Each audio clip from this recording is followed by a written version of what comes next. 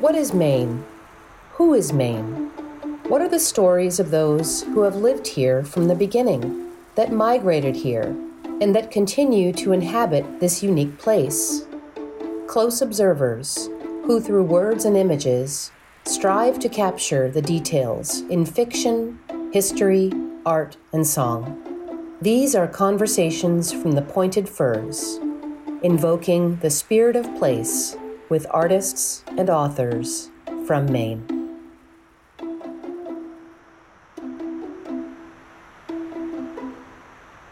Welcome to Conversations from the Pointed Firs. I'm your host, Peter Neal, and my guest today is Jefferson Nowicki, poet, playwright, teacher, and archivist of the Maine Women's Writers Collection at the Josephine Applenapp Library at the University of New England, Portland, Maine.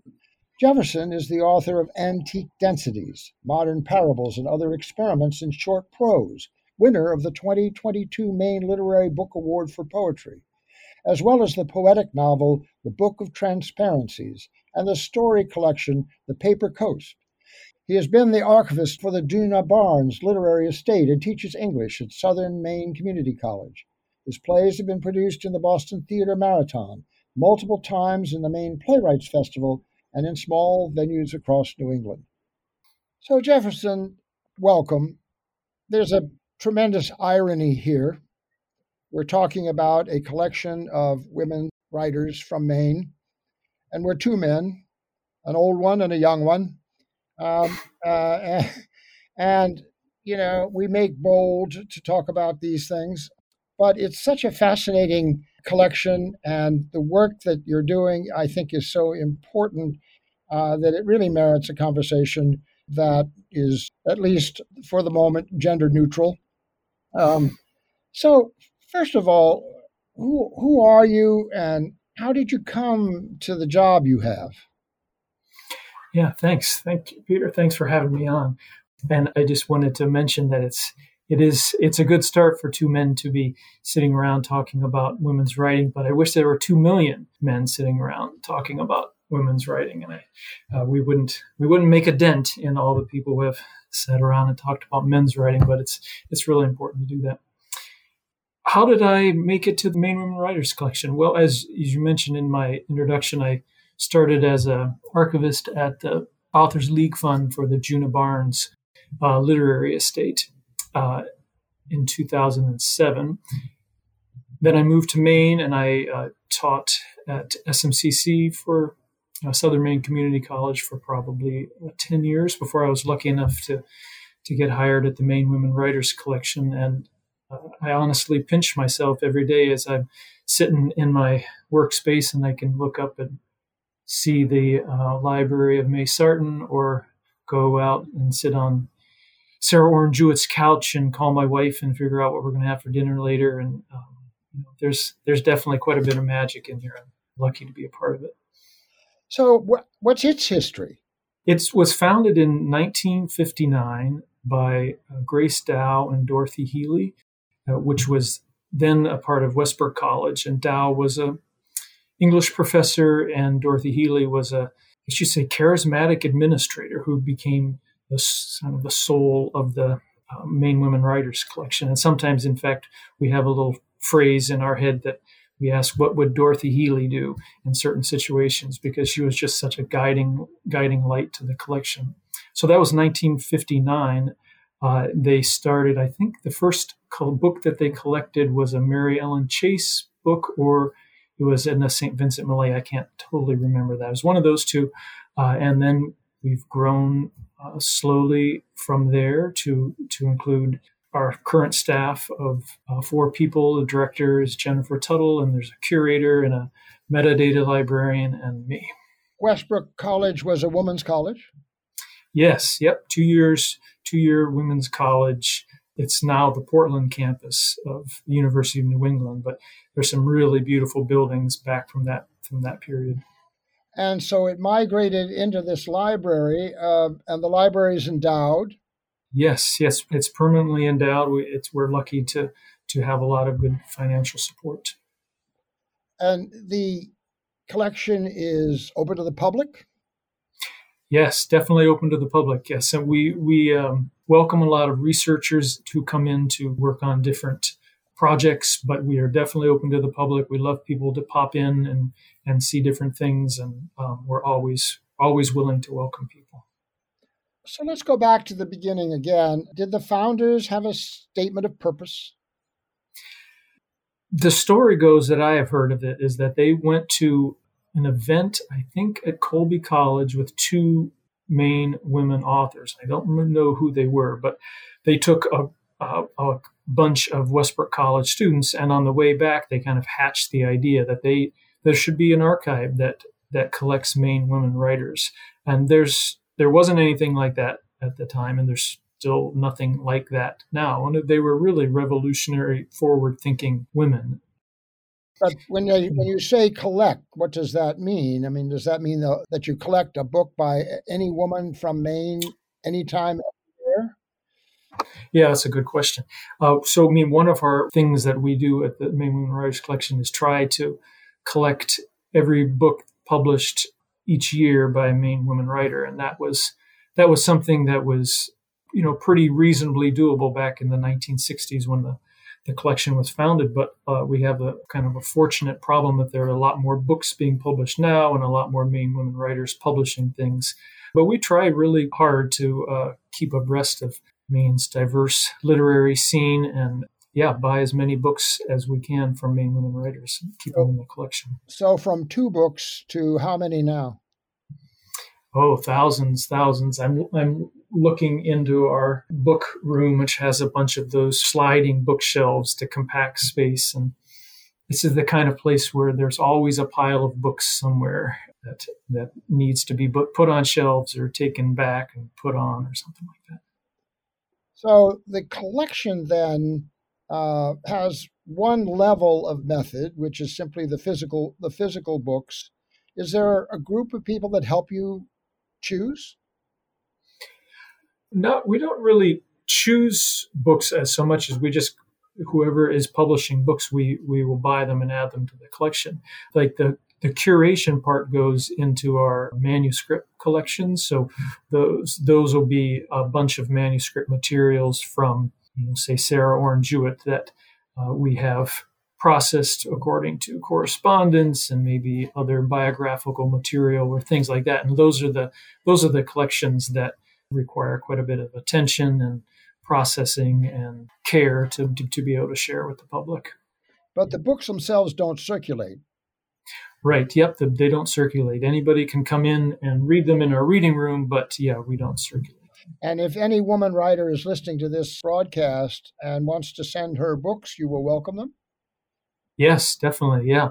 Reach out, contact us if you have other manuscript material. We're always interested to talk to people. So let's talk a little bit about the manuscript collection. How did that begin? There's a step from collecting the books themselves to essentially going in and finding the manuscripts, persuading people to part with the manuscripts, compete with other libraries that in certain cases will also want those manuscripts. What was the history of that to begin with?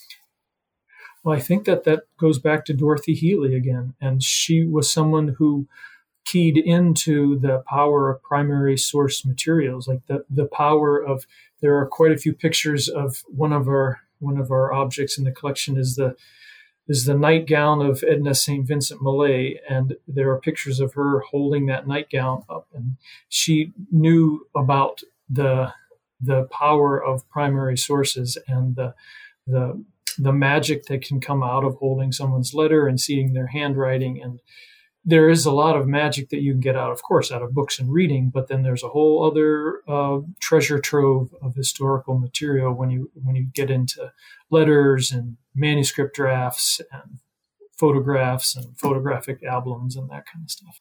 Dorothy Healy, and she wasn't a librarian by training. She was more of a administrator at the university and someone really connected with the writing community. So she brought people in. And at some point, she ended her position as curator in the 90s. And then there were a few different curators who came in for short periods of time. And at some point, we hired Callie Gurley. She's a trained archivist, and she kind of began the process of turning it into a literary archive that is the thing that it is today. And we've had some curators past Callie that have carried on that lineage. So tell me the difference between the curator and archivist. The curator is someone who is kind of looks to acquire things, papers out in the world.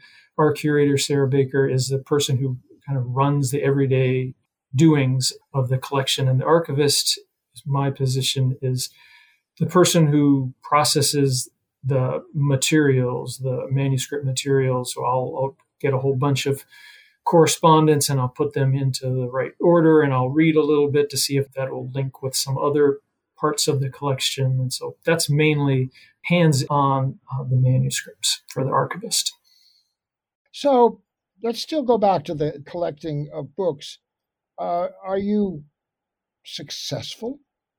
I mean, today, I think more books are being published by women than by men. So that whatever was any kind of bias, that seems to me to have been long gone. I would say probably that the editing establishment, the publishers who acquire those books, are predominantly women. And so the book industry, the publishing industry, it's come a long way from the gentleman in tweeds and the 2 martini luncheon and the casual advance. But I mean, it's not for dearth of input that we have an opportunity to collect. And I would think there would be boxes and boxes of books that need to be cataloged and included.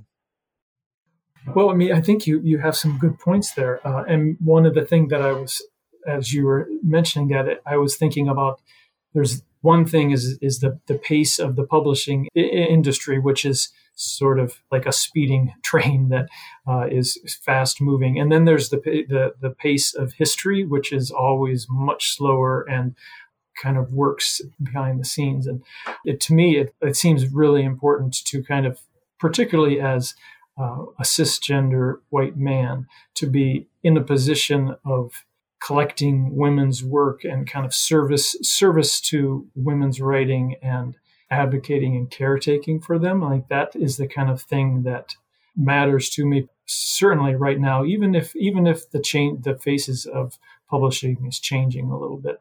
It still seems very important to collect women's work and share it.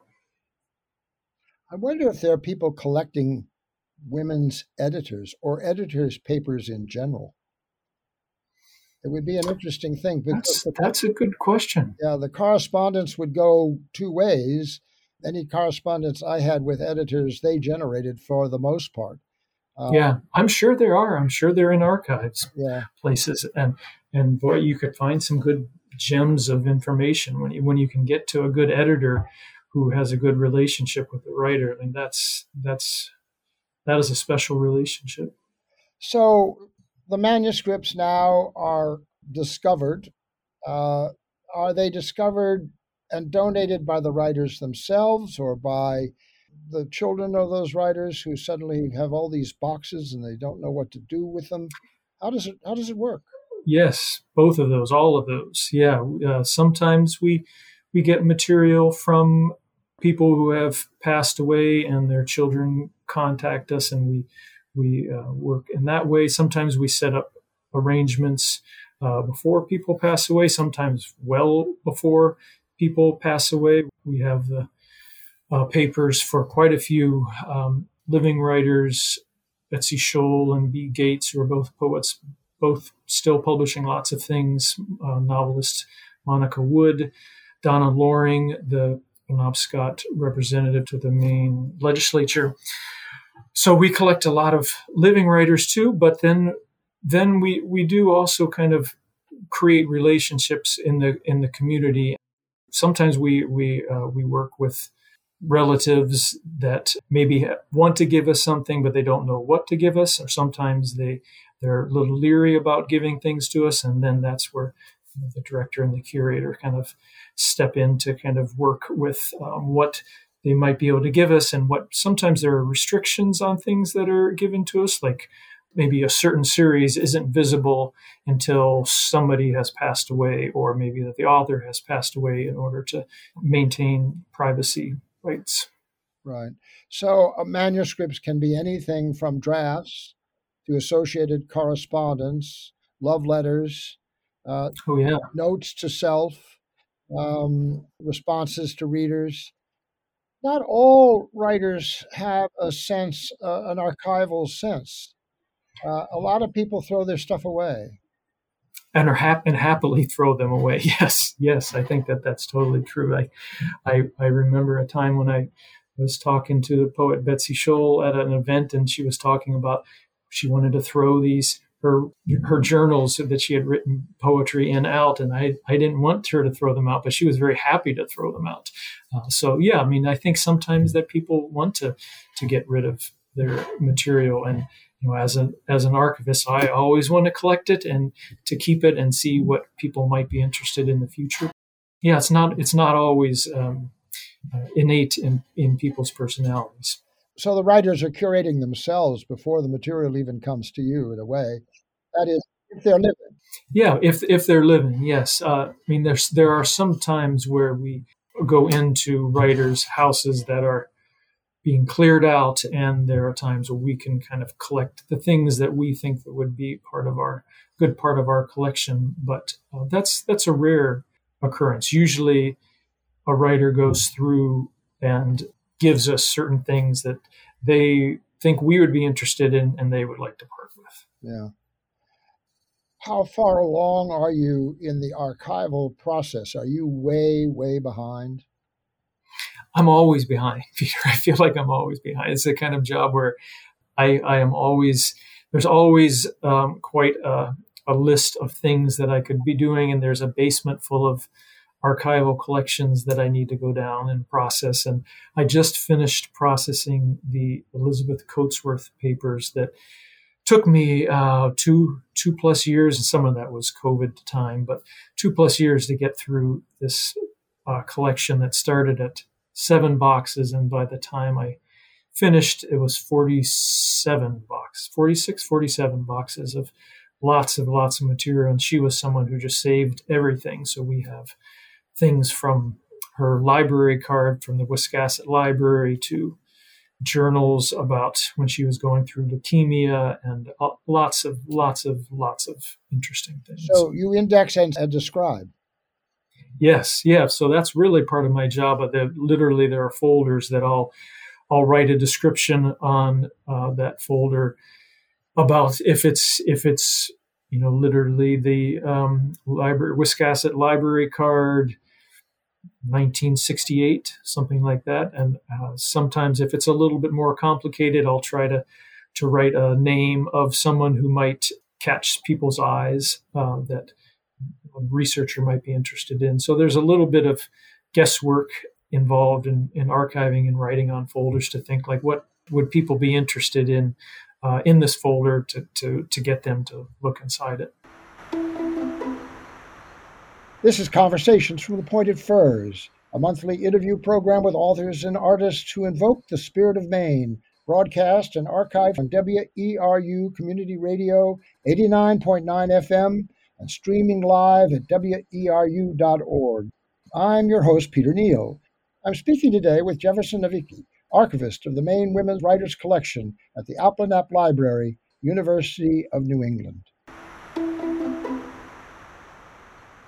It's a strangely intimate exercise. Oh my gosh, yes. That's the exact word that I often think about. It's a very intimate process. You're messing in their secrets, and they're not there to defend them in a way. Whether they've given them to you or not, there are always things that we don't want to be shared, and yet you have access to the deepest, darkest articulation of all their inner feelings, whether they've been turned into a book or a poem or not.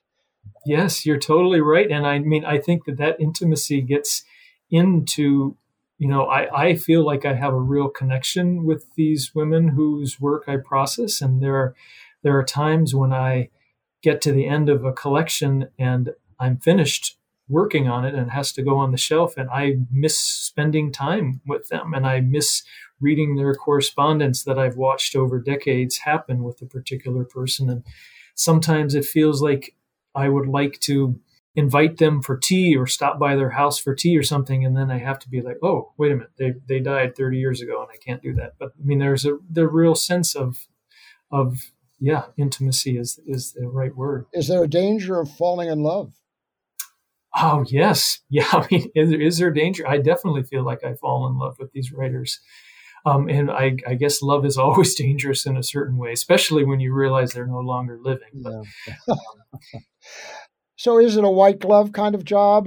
And are you digitalizing these materials as you go along? Yes. We are definitely digitizing materials. And that's a slow process, but it's an important one for us. And we're digitizing. Often we will digitize for particular inquiries where people see the finding aid online and they'll ask for a particular item, and I'll digitize that and send it to them, and we'll keep it on our servers. But we're also working on digital software to be able to share things on the internet in a fast and easy way.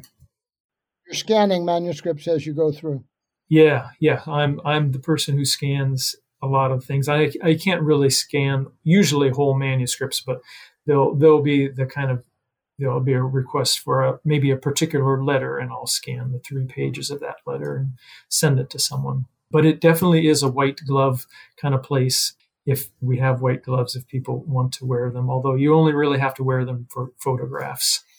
But it is sort of fun to put on white gloves, pick up some photographs. So in some of our conversations, you talked about something called Camp Moimo Dayo. What's that? Yes, Camp Moimo Dayo. Yes.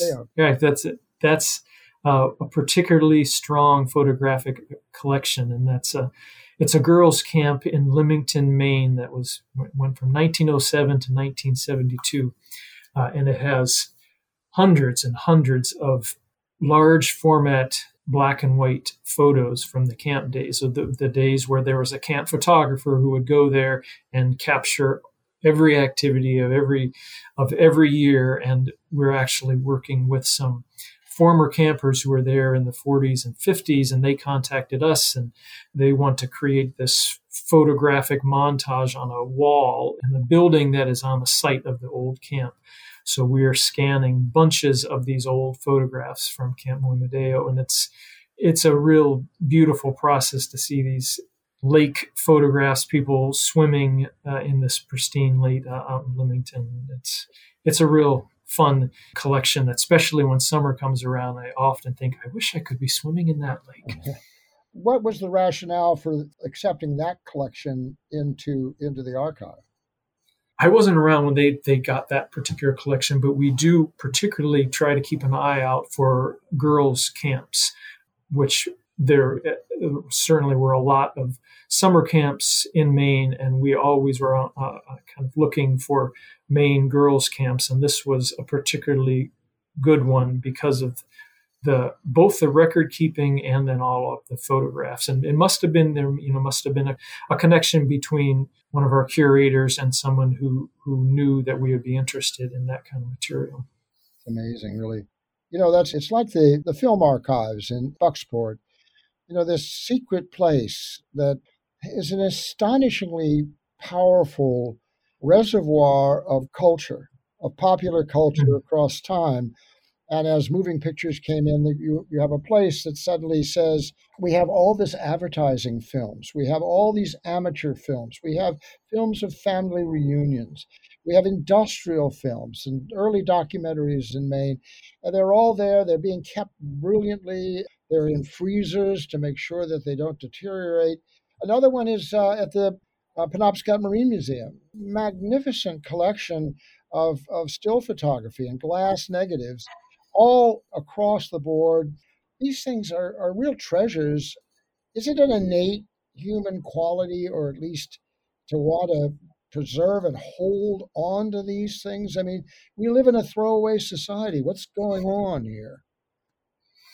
Boy, you get to the heart of the question. What is going on here? I don't know. I mean, you're certainly speaking to someone who is biased or wants to keep as many of the important things as possible. But there is a feeling that people definitely throw things away a lot more, and maybe you don't want to keep stuff in your house. I mean, I think, or you want to give it to a museum who wants to keep things in a better condition than maybe you would. I'm thinking of sometimes my wife and her family calls her the family museum, because she just wants to collect all the things in the family that are important to her and to us. And I think that instinct is really important. And if you can lucky enough to visit a place that holds on to the past like that, I think you're in for a real treat. Well, there's the whole tradition of family albums. My father was an album maker. I can remember him to this day sitting with a card table with a little clip and little things in the corners and pasting these things in the album. I kept wondering, what is he doing? This is absolutely absurd.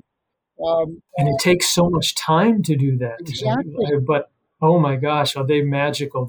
We have some scrapbooks that are this thick with that really dark black paper with the glued on edges, and you turn it and you see a beautiful silver plate print written, and underneath it in some kind of like a silver pen, you'll write the year and where it was. And there's just something about that just jumps off of the page. Every 3 or 4 years, I'm asked, because I'm the oldest, so I sort of know the players better, to sit down on the floor and turn the pages and sort of tell stories out of the stories that each photograph reveals. And children are sitting around looking at these people from a place that they have absolutely no idea, because they came from away. Everybody moves, everybody leaves the place they were born. So you have all these archival materials about adventures or people who are part of your bloodline and your cultural tradition, and they're strangers except for these fragile documents. Yes, and as you're speaking, I'm thinking about the Josephine Peary scrapbooks, who was an Arctic explorer, and there are photos in there of her time in the Arctic, and or maybe on a particular photo I'm thinking of on a ship, and there's someone kind of hanging onto the mast, and I often think something like, I wish somebody would tell me what the story is of that photo, and if you could make it up, probably wouldn't be as good as the real story. But that's true. I think that it's your family is lucky to have the connection with the photo and then someone to explain the photo, because often we just have the photo, and you're lucky if you have a historian who can interpret it. Often there isn't, and you're just left to wonder what that story is. Yeah, and of course this is what museums do, or historic houses do. They're there to try not just to preserve a moment in time or a family life from a period or a place, but then you have exhibits that are pulled from all these archival materials. And the question is, how do you engage the public to understand that? How do you do that? Do you do exhibits there?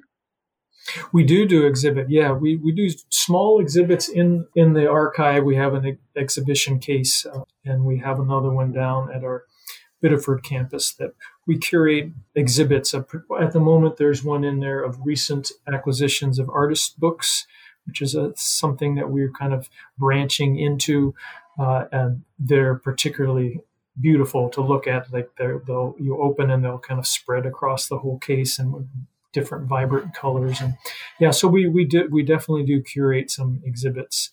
It's if you really are eclectic, the way we're talking about, there's so much that is also part of it. I mean, there's ship's logs, but there are also laundry lists. There's children's drawings. How many of us have the drawings that our children made when they're 2, 3, 4, 5, and 6? And in the end, maybe the children hold on to those things, maybe they're not. Maybe they end up in the tag sale. Maybe they end up in the trash. It's a whole nother part of how material culture reveals the essence of our lives. It reminds me of, so as you're talking about the laundry lists of, one of my projects was Kate Barnes Papers, who was the first poet laureate of Maine, and she was just someone who would write on all kinds of different things. And there are grocery lists, and she'll scrawl a poem on the back of a grocery list, and you'll see that she was buying milk and apples, and then there's a little poem that is on this piece of paper, and it's hard to describe the charm in that experience. It's marvelous. So let's talk about these individual women. Pick some out and give us some anecdotes that you've discovered, or stories, or the valuables that you've uncovered in your research. Well, great. Yeah, I'd be happy to do that. So I was thinking about, sometimes people ask us if we only collect published writers, and we definitely don't. And we will collect unpublished and unpublished. And some of the most interesting things that we have in the collection are our diaries from kind of everyday Maine women. And I'm thinking at the moment of the Miralogi diaries, who was a single woman living in Limerick, Maine, and she was born in 1859. And we have our diaries, a few different years. One of them, 1934. She was 75 years old, living by herself, somewhat near her son. But she was out there splitting wood every day, and she'll write about how much wood she split. And she's out in the garden doing different things. And there's kind of a delightful drama about, she lives near this pond, and the frogs are so loud that she can't sleep at night. So she has to go onto the couch, and she'll write something like, spend another night on the couch because of the frogs. And then she hires a local boy to try to get rid of the frogs. And you follow all of this in the diaries, and it's sort of an amazing glimpse into what rural life in 1934 Maine was. So a lot of those things, I think, are some of the real values of our collection. Well, it's sort of interesting. It's sort of a catalog of the mundane in the moment. But after the fact, it's not. It's a document of life. I mean, if you began to collect all my to-do lists, it would be sort of an interesting study of all the things left undone. So there is a kind of time thing that changes the value of these things probably pretty quickly, because, as we know, progress. And so we lose sight of these things very quickly. And so these are little insights that are left behind. Who else? Well, let's see. Well, Sarah Orne Jewett is someone who lots of people are attracted to our collection because of some of the material we have from her. Mainly our material is from 1881 to 1906. In there, 1896 was when she published Country of the Pointed Firs. For a small literary archive, we have quite a few letters to and from Annie Fields, which was Jewett's partner, and that really reveals the depth of their friendship and love together. We have a poem that Jewett wrote when she was 14 years old. There's some letters to and from her typist, Abby Bede. They start with kind of business-like, I'd like you to do this kind of thing, and they end towards Jewett asking Bede about maybe an opinion on a certain story or something like that. So certainly Sarah Orne Jewett is someone who catches a lot of people's attention. Well, let's just think about that for a minute, because as a reader, the only voice I've ever heard of Sarah Orne Jewett is, The Pointed Firs. And it's a very personal voice. The charm of that book is its personality and its observations. Are these personal notes any different? Can you sense the voice of the writer in the everyday voice of the journalist or the diarist? That's a very good question. I mean, for one thing, I totally agree with you about that voice in The Country of Pointed Firs. Like that narrator's voice is something like nothing else that I've ever read. Maybe it's my own imagination, but I'll read letters, and there sometimes will be as small as just a page or something, but I can hear it. I can hear that voice in there. It's certainly more casual, and it's not as crafted and sculpted as her work, but Yeah, you hear the voice. Doesn't take much of a leap to know that this was this person who wrote this other work. Well, and particularly if you have the intermediary stages where that you have the mundane lists, and then you have the diaries, but then you have the drafts, and you have the edited drafts, and you sort of can begin to hear and see what's put in, what's left out over the creative process, which is fascinating. I think it would be very interesting for other writers to sort of understand and see, if only to validate their own process. Sometimes when we get some journals from writers and you can actually see their margin notes or crossing things out, or when an editor will come in with a red pen and take certain things out and make a note. I mean, that is the stuff I think that is real gold. And when someone will make a little note about how much they love this passage in the margins. Well, and also the books they read. What did they write? Back in the day, of course, people wrote in the margins of books a lot more than I think they do today. Some people are chronic, most people are not. But the fact is that when you write in a book that moves you and you're responding to the voice, it's a correspondence and it's a dialogue. And that would be revelatory right there, to be able to see she's reading Jane Eyre, and all of a sudden she writes something in the margins that then affects the work that she's involved with. Talk more about Jewett. Well, I should say I'm not a scholar on Jewett. I just love that book. I love lots of her books as an archivist with a collection. When we have a collection of Jewett, there are a lot of things that kind of jump out at me from her life. That we have some receipts from her father's business, and there's a receipt where they went to a hotel, and you can see the itemized how much it was on a certain day, and I wish I could remember how much it was, but it's some obscenely low amount of money to, like $18 to stay a night and have a couple meals, and you see it on this little letterhead. So a lot of the magic in Jewett comes out of seeing the handwriting to me and seeing the documents that kind of made up her life, and then imagining somehow in some kind of swirl of magic like that happening and then translating into the books that so many of us know and love. But she was not a one-book writer. She was not a one-book author. She has an oeuvre. She has how many titles? Oh, yeah. Do you have them all?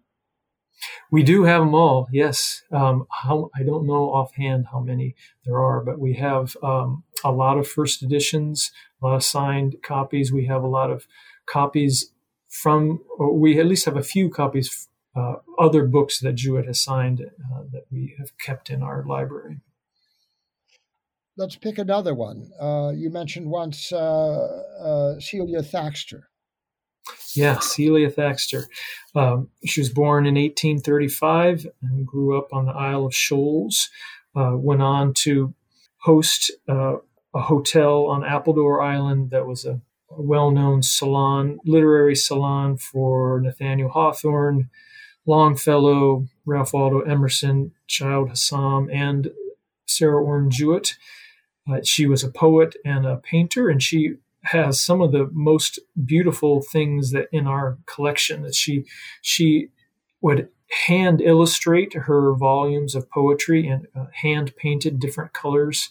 So sometimes you'll open up a book, and over one of her poems, she has, in the most finely drawn hand, there will be maybe a little image of a crane flying across the water, or a strawberry plant that kind of goes over the top of the poem and sits there, and you open it and it's just this explosion of red on the page. And it's almost a feeling like, how is there this color that you open the page and there's this painted poem.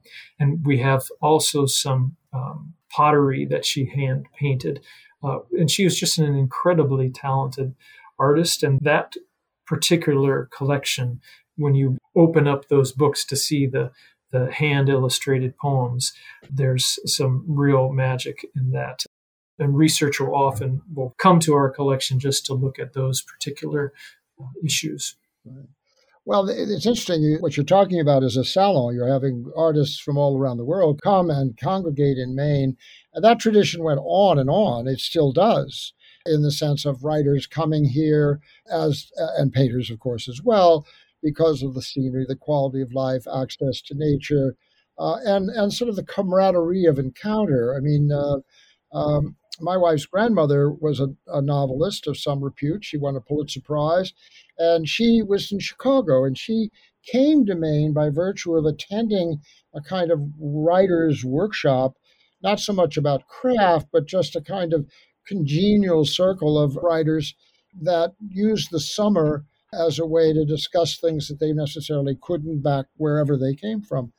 There's something about that of course, it leads to the proliferation of MFA programs and writers' workshops all over the world.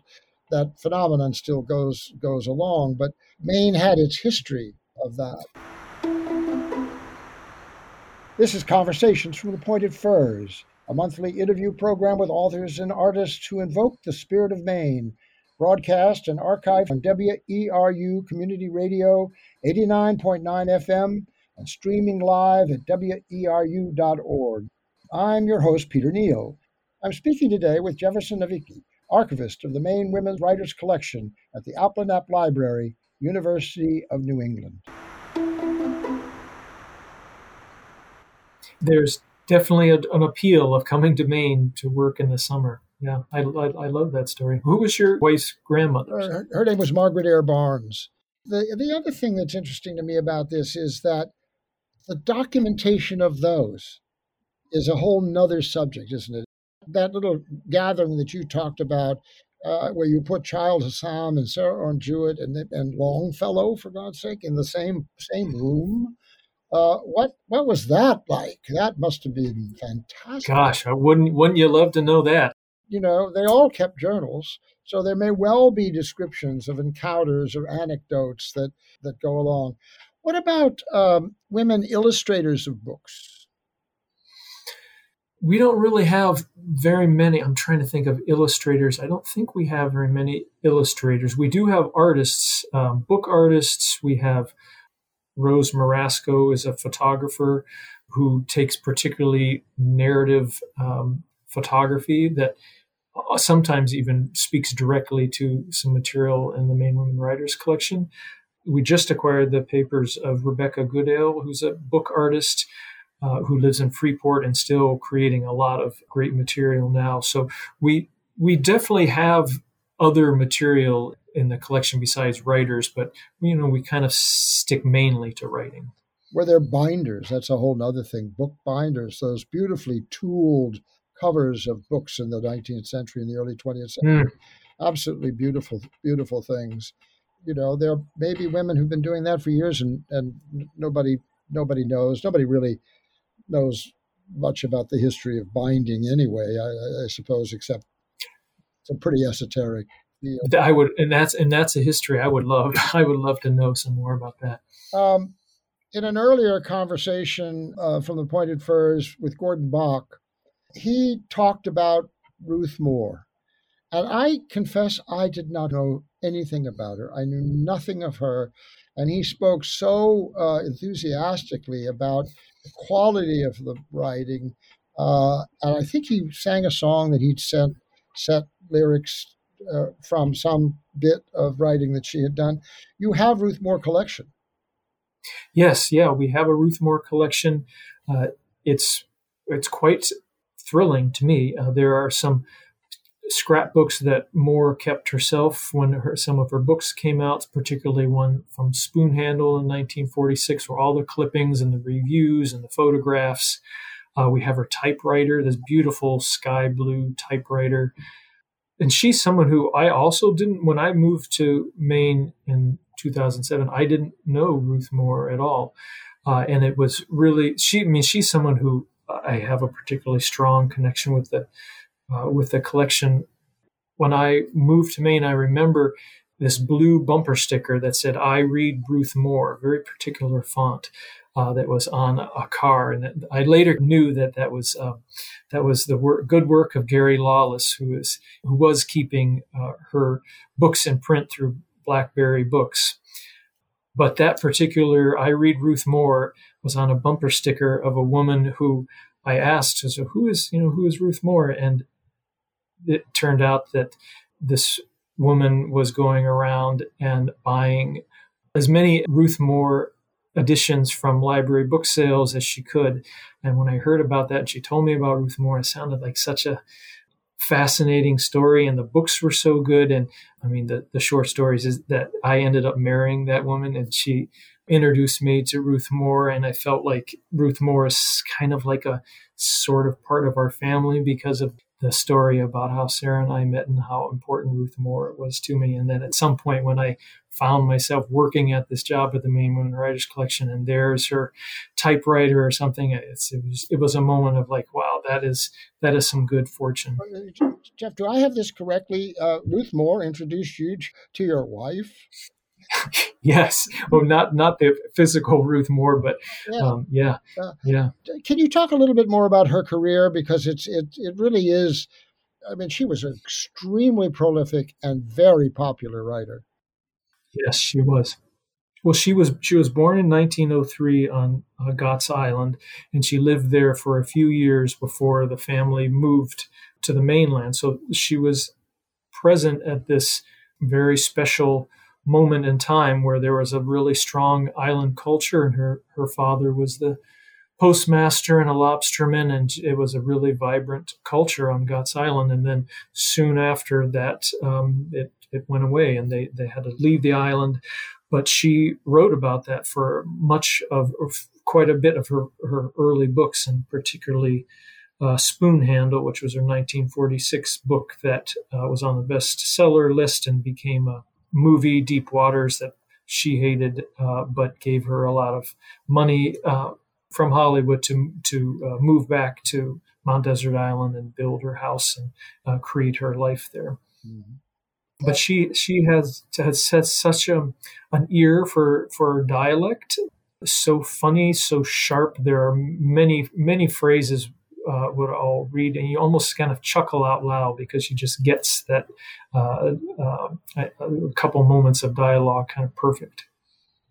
I once did some reading in commonplace books and also local cookbooks. And local cookbooks were frequently assembled by the women of the church. They would bring their recipes together. And in many cases, there would be narratives. They'd write anecdotes. They'd put down they'd contextualize with little introductions to this recipe for chowder or whatever. Do you have any of that kind of material? Yeah, we do. We do have some cookbooks. We don't have any manuscript material of cookbook writers, do we? I'm trying to think about all of the different material. We do have a pretty good cookbook collection.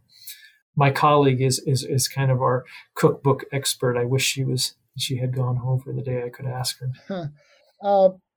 Let's talk now about collecting in the present. You mentioned Donna Loring. You mentioned Betsy Scholl. You mentioned B. Gates, a dear friend of mine, whose current work I've read some, and which is just astonishingly interesting and beautiful.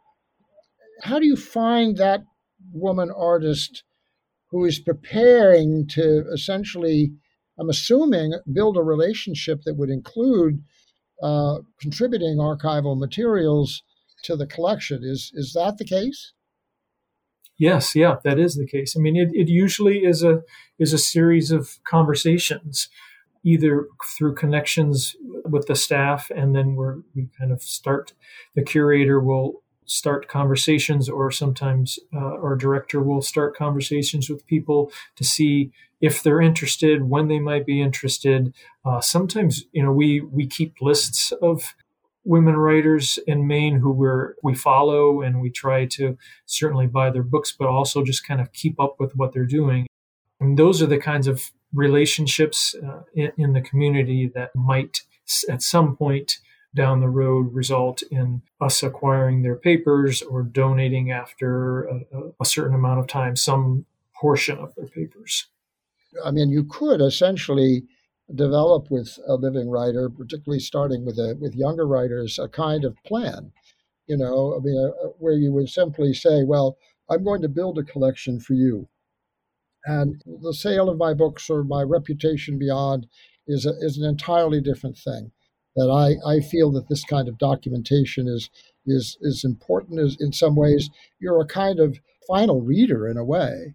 If you want your work preserved, here it is in this library. And if it's not in Portland, Maine, or Biddeford, it could be in Alexandria, right?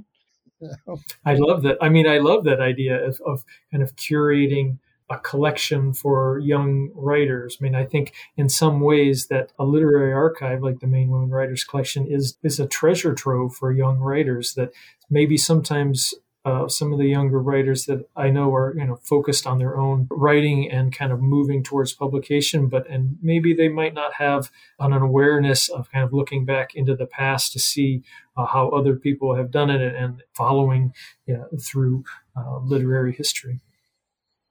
There is certainly a proliferation of memoirs. How many people do we know are writing their memoirs? There is a kind of predilection in this modern world to tell all, to confess in a way.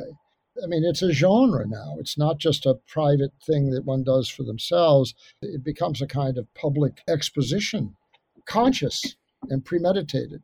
It seems so difficult to me to write memoirs, and I'm always impressed when I read a memoir that is able to capture events in a life and make it look easy. And I'm sure it's not easy, but writing memoirs seems like very hard work to me. Exactly. Why not to do it? Writing in let's just start writing itself. I mean, what is more terrorizing than a white piece of paper with nothing on it? I mean, it's a ghost. It's absolutely horrifying.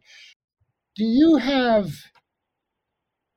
any poems or any pieces that you would like to read that sort of sum this experience up? Do you have anything from the collection or anything that you yourself might have written about the experience? Yeah, I thought about that. And there's a piece in my most recent book. It sums up a sort of fantastical forest library that resonates to me with the work that I find in the archive. It's called Library of the Forest.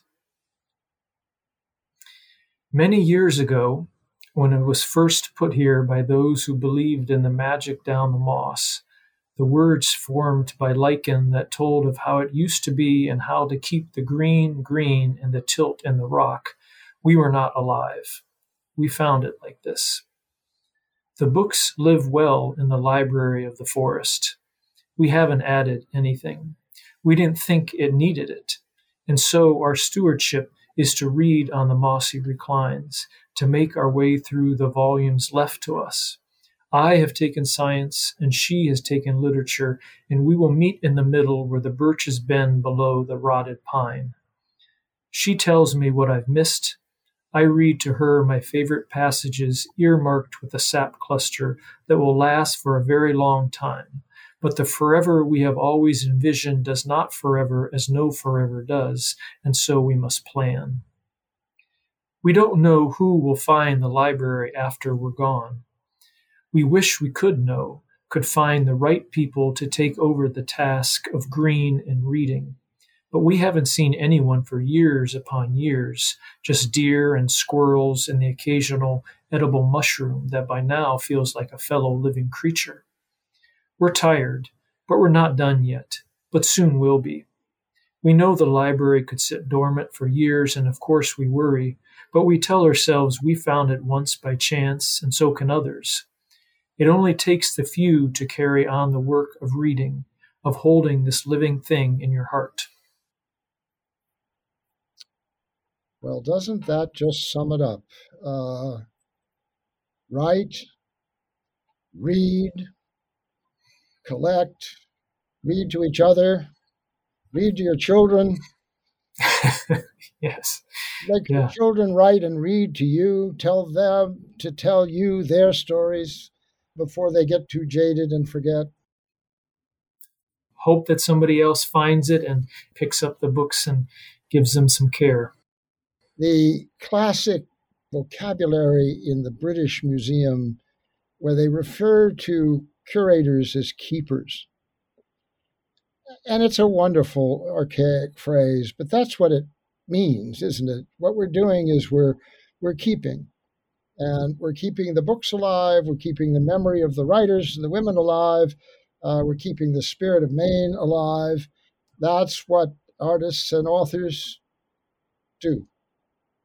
That's so well said, Peter. Yes, that's exactly right. Jefferson, thank you so much. This has been great, and I hope we'll be forgiven, but I found it a very interesting conversation. Oh, I loved it, Peter. Yeah, I feel like I went into your crypt with you here as we were talking about all these books. It was really fun.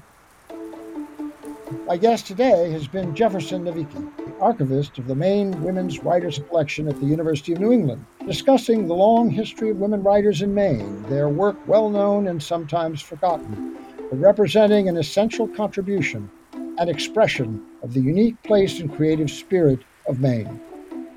Thanks for listening. I'm Peter Neal.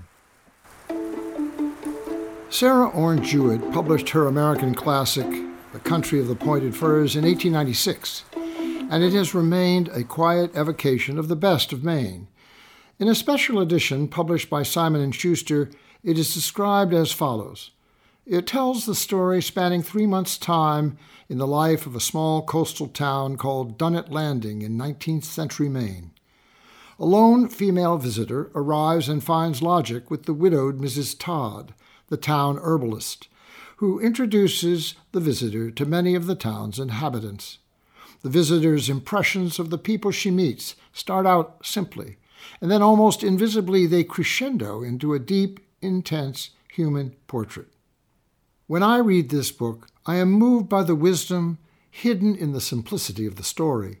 The portraits of the people, the likes of whom are today my friends and neighbors, known and unknown.